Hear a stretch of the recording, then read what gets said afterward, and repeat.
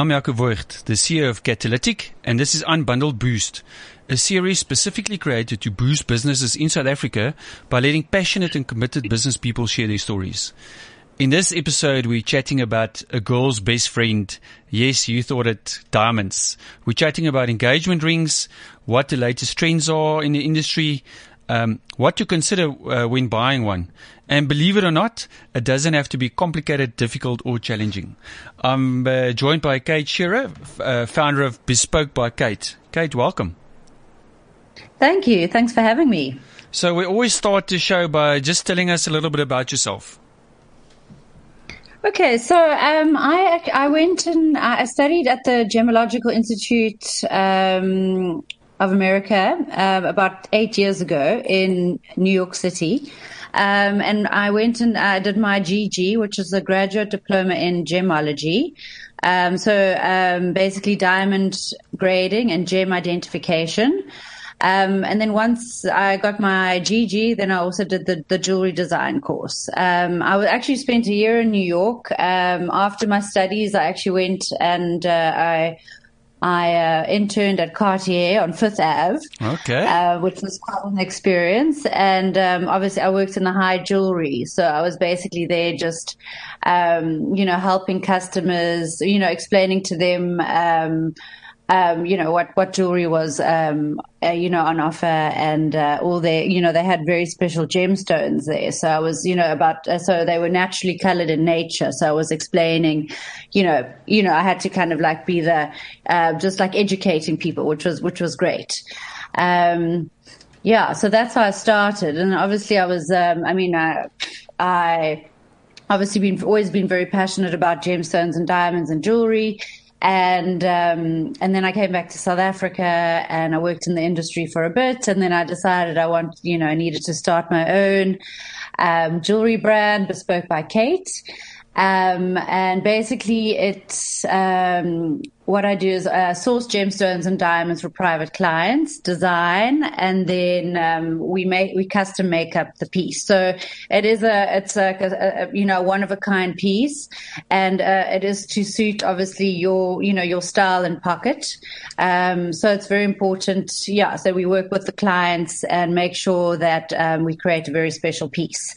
And then obviously me being having that information, all the information I have on diamonds.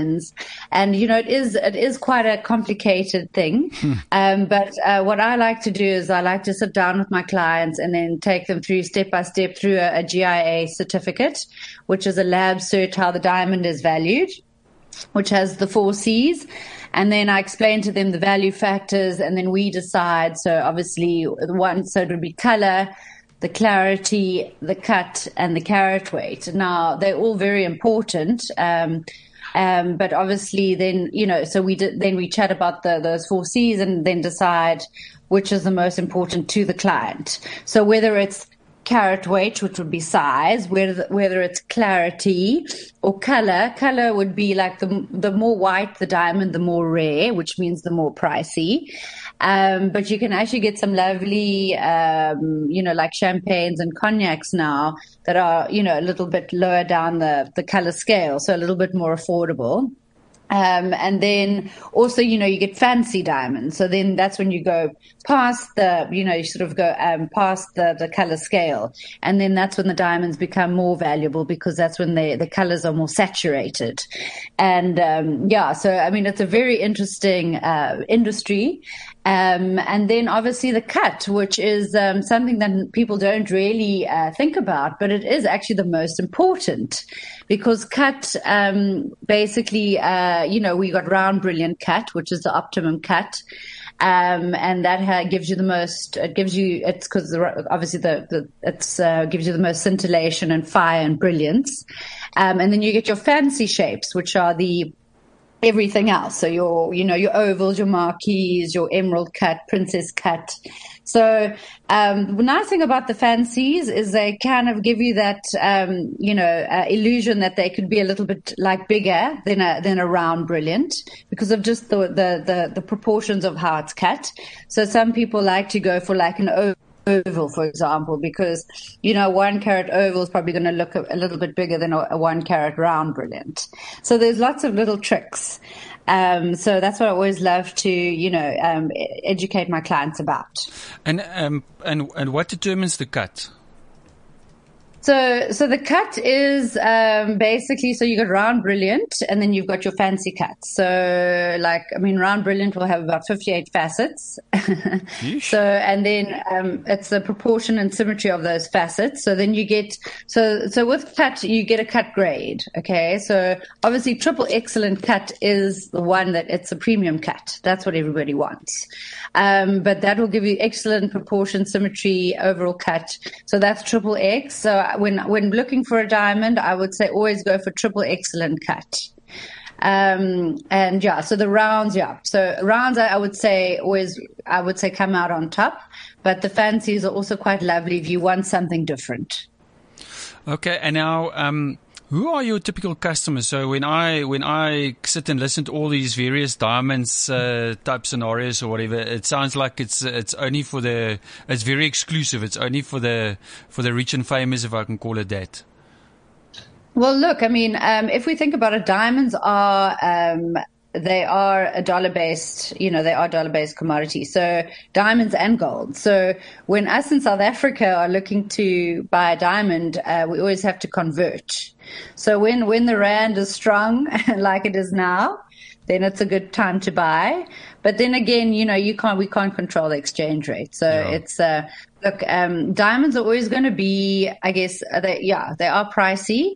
The thing is, I mean, if you think about it, they do form over like, you know, hundreds of millions of years ago, deep down in the Earth's crust, and then they get pushed up by different, you know, like kimberlite pipes or whatever it may be. And then with regards to mining, they either, you know, land up in rivers and streams or the ocean, or, you know, you've got your kimberlite mining, which is when they go down. But, so that's, I mean, so it's quite a hectic process just to get the diamonds out of, you know, just to get them out of the ground. And then obviously they're in their rough form. So then they would then need to be polished. So that's, this is why they're so pricey. But it sounds like it's a good investment. It's always gonna, you won't easily lose money on it. Look, I think diamond is definitely, when you're looking at gemstones, it is the number one investment stone, without a doubt. So look, I think, and also for engagement rings, the reason why diamond has always been the number one choice is because it's a 10 on the Mohs, which is how we measure hardness. And it also has a cubic structure. So it means that it won't chip in a braid like the other gems might, because obviously the other gems will be softer than diamond, which makes it very durable and ideal for everyday wear.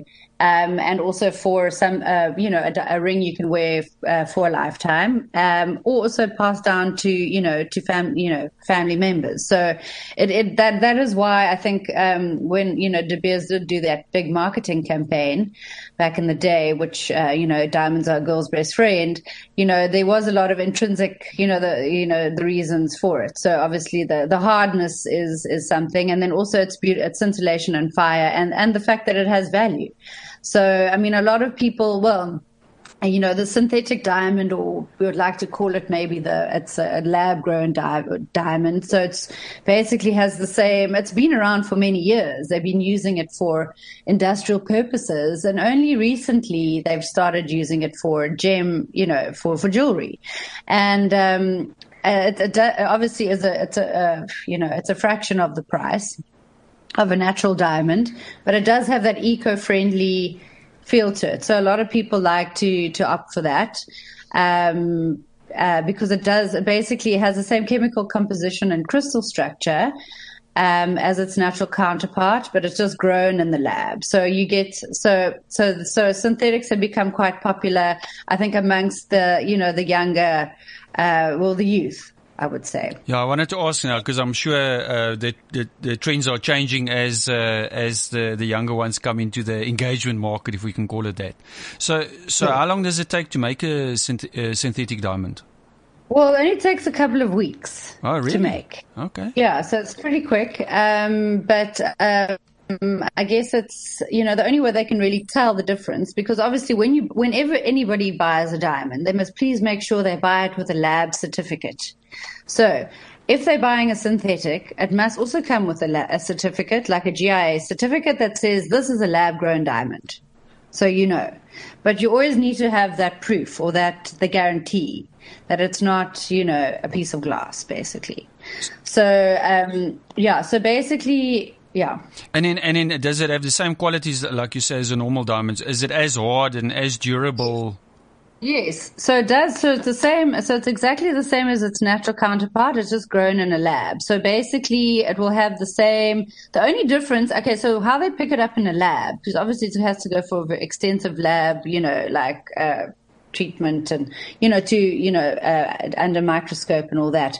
And I think the only difference that they're picking up, it has less inclusions. So inclusions are the blemishes and inclusions like the little fingerprints inside the diamond when it forms in nature. So if there are little elements around, then those inclusions can form inside the diamond. So that's what we have in natural diamonds. And obviously when we look at natural diamonds, you don't want a diamond that has so many inclusions that you can see with the naked eye. So generally you want to look around the VS range, nothing further than SI1, because obviously then you can start getting, you can start noticing the inclusions with the naked eye. So that's with natural diamonds. But I guess with the synthetics, they have far less inclusions, and the inclusions they're just differently they're differently shaped, and so they can pick it up, That's how they pick it up, yeah. And now from a trends perspective, would you say that synthetic is becoming a lot more popular? Well, look, I think definitely because of the price, and I think it's definitely a popular topic at the moment. So it's just that, I guess. And the only problem is that a synthetic diamond it doesn't have any value. So whereas when you're buying a diamond, like a natural diamond, you'll at least get your 50%, you'll at least get about half of it back if you ever did want to sell it. I'm just saying that's a guarantee, right? You'll get about half of the price of the diamond back. But with a synthetic, you probably won't you'll get zero. So there's no value in a synthetic diamond. It just depends what you want. I think end of the day, I would always go natural and maybe try and budget for it. If I'm ready to get married and I'm thinking about it, I would probably budget for it. And, I do a lot of engagement rings, like 1 carat. I think those are kind of like the, natural diamonds that are kind of between, like, say, your 80 or 60 to 100K, that you can actually get quite a nice engagement ring, with a natural diamond. Obviously, but then, with your synthetic, you can probably go for a much bigger size. Okay. Yeah. So that's, and obviously a much less price. And then if we're talking about natural diamonds, where do they typically come from? Who's the major producers? Oh gosh. Well, I mean, nowadays, look, I mean, are we talking about like rough? Yes. Rough. Yeah. Where do they come from? Look, I mean, basically, I would say, like when you're looking at best quality naturals, we would look at like, De Botswana, which is in Botswana. There's Canada has a great supply chain of good quality diamonds. Russia, which is I guess they're not, nobody's wanting to buy their diamonds at the moment. So yeah, there are a few other supply chains with good quality diamonds. There was also a big mine in, it was the Argyle mine in a Rio Tinto mine back in Australia. That was quite a while ago, but basically they were basically pulling out like a huge quantity of diamonds, and they were, it was like cognacs and champagnes, and so obviously because we're looking at a little bit lower, like color, down the color scale. So those diamonds are coming out, then obviously a lot of them get polished in India, because they have the biggest cutting facilities there. cutting houses, and they're also, I guess, the most affordable and most skilled. So most of the diamonds get cut there, and then they get, then they go all over the world. Sorry. Sorry, Kate. So when you talk about eco-friendly, what is that? What do people have concerns about from the eco-friendliness perspective? Look, I think people are just worried. They don't like the mining aspect of diamonds, and also blood diamonds, I guess. But let's let everybody, what they've done is there's a Kimberley process that has been around for quite a long time, and that all diamonds, so all the rough, will then go through this Kimberley process, and and then it gets polished. So there's no. Obviously not allowing for blood diamonds. Obviously, you're always going to have a few that slip through the cracks. I mean, you can't help that. But I think about it's like over 90% of diamonds now go through that process. So you can be rest assured that it's not a blood diamond if you're buying it certified through GIA or EGL. But I guess with lab grown, it doesn't have that, environmental aspect. So I think that's probably why people would, want to go for that. So as we go through these different generations, I'm not even sure where we are on now. I think we passed Generation Z already. But they've got we know that, when it comes to the world of work, they've got a different view on what they want to do and how the world works. So, do you find that in this industry, there's also trends that basically changes from how previous generations used to do things? Yes, definitely. Look, I mean, I'm more of a purist. So I would like to, obviously I like to go for, a natural diamond, something that's, a good quality natural diamond that I know, is like an investment stone, basically. Yeah. Also, then, do you remember when we are buying, most people, when they buy engagement rings, they don't really buy them to sell them. They buy them to keep for eternity, right? But I mean, if you were looking for an I would say definitely a good quality, like 1 carat above, say, G color, above VS1 clarity, like triple excellent cut, which would be a good investment stone. Obviously, if you're buying it at the right price. So, I mean, that's what I try and help my clients with, is try and cherry pick the best diamonds in the industry, and then make them available to them, and then they can then decide what they want. But I would say definitely the younger generation, I think they're a little bit more, I think also price sensitive. And I don't think they're too worried about quality. Yeah. So they're quite happy if it looks like, if it's a good, like, lookalike or simulant, or, cause, we also have the things like moissanite, stones like moissanites and CZs that are on the market, which are even more affordable. Also diamond simulants. I mean, the moissanite is quite popular amongst, as an engagement ring, because it is hard.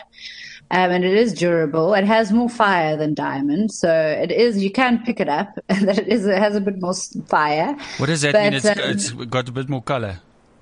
So when you look at it in light, it will have a bit more like almost rainbow colors that come out. Okay. When it's in the light. So, I mean, it's very hard to pick up if you don't have a trained eye. Yes. But, I mean, nobody would know that it's a moissanite, except, I guess, the person who bought it and, hopefully the person wearing it.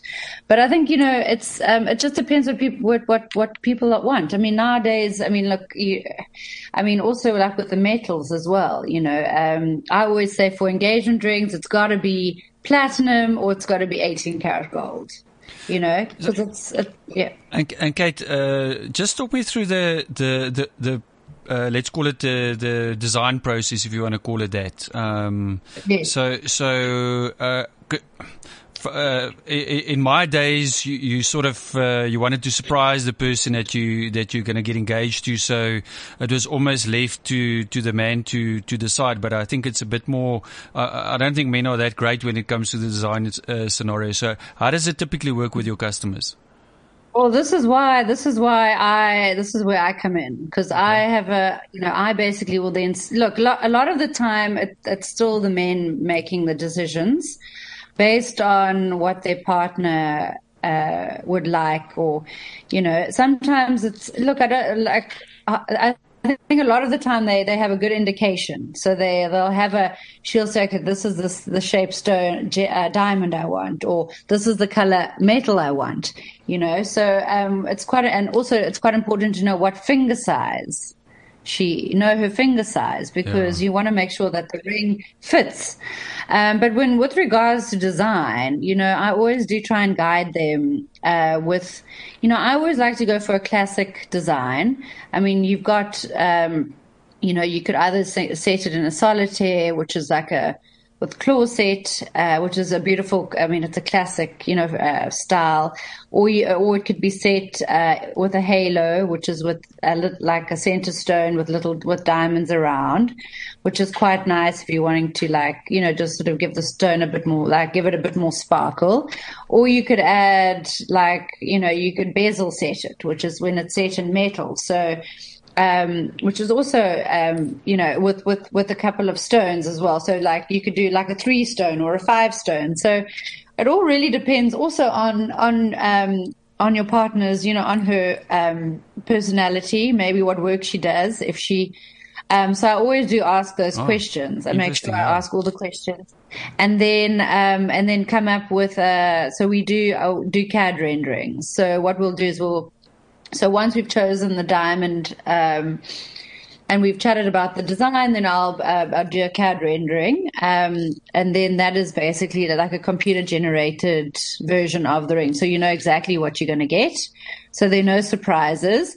And the great thing is that they always do come out looking so much. I mean, obviously the client is so much, well, that's generally the men that are buying it. They are like totally overwhelmed by the beauty of the ring, and then I also do do get it valued. So I normally get it valued by a third party.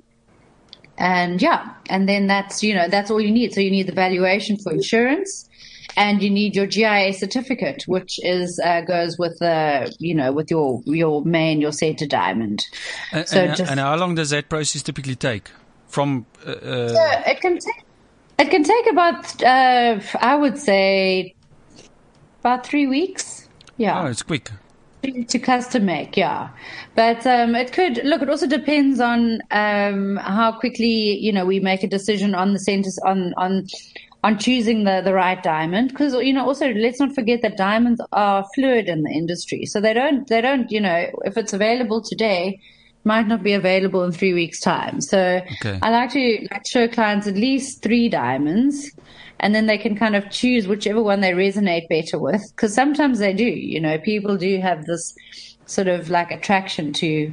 It's a funny thing, but they do resonate more with certain diamonds. So it's a very exciting, I think, process, and obviously time in people's lives when they're getting engaged. So it's so nice to be able to offer the right information to them, so they feel 100%, with their purchase and what they're doing, and and all that, so they feel safe in the process.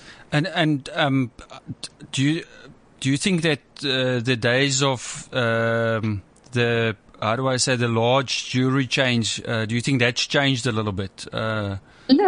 Look, I think, the retailers are, they're always going to, I think they're always going to be there. I mainly just have I do private consultations, but look, the retailers, I think what is changing is people are wanting to design their own piece of jewelry, so they're wanting something custom made, something that suits their personality. So they much rather build their own ring opposed to, just buy a ring off the shelf. Okay, yeah. There's a lot more of there's just more emotion that goes into it. And I think that's kind of what people want nowadays, And the whole participation in the process. Yes, and they want options. And also there's the internet. You can go and do your research, and you can see, how much diamonds cost. Obviously, retailers do. I mean, their prices are quite high. I try to generally, I try to be more on a wholesale basis. So just to make sure that, clients are getting a good price, not being overcharged. So, this is quite I always end the show by saying, okay, right, how do we make it real? So, not that I'm planning to get engaged anytime soon. Yes. But if somebody is now listening and they want to embark on this process, what is the right place to start? Well, I would say the best place to start is you need to pick a jeweler. Pick a jeweler, and also decide on how much you want to spend. Make sure your jeweler does have credentials, that they, went to accredited school, that they also, because then obviously they're going to be selecting the diamonds for you. And you want to make sure those diamonds are of the best quality. And then also obviously working with how much you want to spend, that's important because, with diamonds, it's quite hard to work backwards. It's quite nice, because how long is a piece of string? Yeah. Because obviously with their 4 C's and the different, you got your carat weight and so different sizes and, color clarity, you need to, it's quite important to know, have an idea of a budget, because then we can work on a certain, look, I would normally say, a nice quality diamond. So, I guess they would still have to start. And then also knowing her ring size, finger size is important. How do you know that if you want to make it the engagement a surprise? Yeah. So look, I've had this challenge many times, and we've actually been quite on target quite a few of the times where obviously what we do is we either use, and say if she wears rings, maybe take a ring that she wears on her right hand. So right hand ring finger, or a ring that and then I can try and figure out, because I'm so good at figuring out finger sizes these days. I just figure out what size it would be for her left side. So basically, if it's say her right hand finger, so we would take the ring, and we would get a ruler, and then put it over the ruler.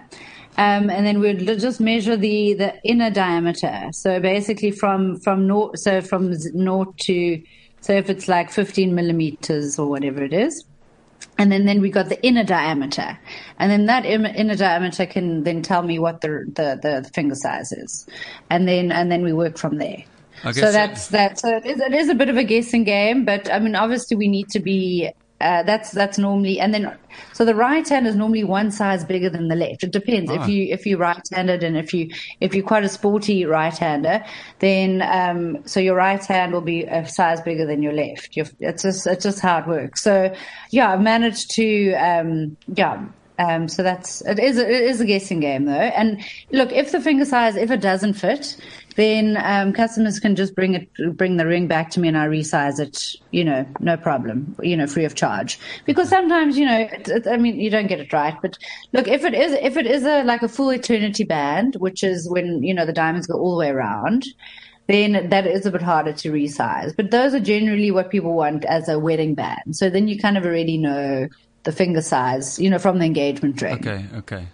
But it is a challenge, but I can definitely guide them with that for sure. And then how do people get a hold of you? Okay, so people can get a hold of me. I've got a website, Bespoke by Kate, and also on Instagram and Facebook. So, and I also do private consultations. So, and I can also send through my email address and telephone number, whatever's easiest. Okay, cool. So we'll share all of that later today when we publish the podcast. Kay, thank you very much. It's fascinating to speak to somebody that, number one, you can see that knows what they're talking about, and that has a passion for something like this. And like you said, it's normally something that's going to last for a very, very long time. So it's worthwhile, involving an expert in the process. Of course, and I would be happy to assist anyone in that process. So I'm just the call away. Okay, excellent. Okay, thank you very much. And thanks so much for having me on the show. It was great to chat to you. Thank you. Thanks for listening to Unbundled Boost, brought to you by Catalytic, a series that aims to boost business in South Africa. Remember that you can listen to all of the episodes on the Cliff Central app or website, and for added convenience, you can subscribe to the podcast on Apple Podcasts, Spotify, Google, or wherever you listen. And if you want to know more about Catalytic, please visit catalytic.co.za. CliffCentral.com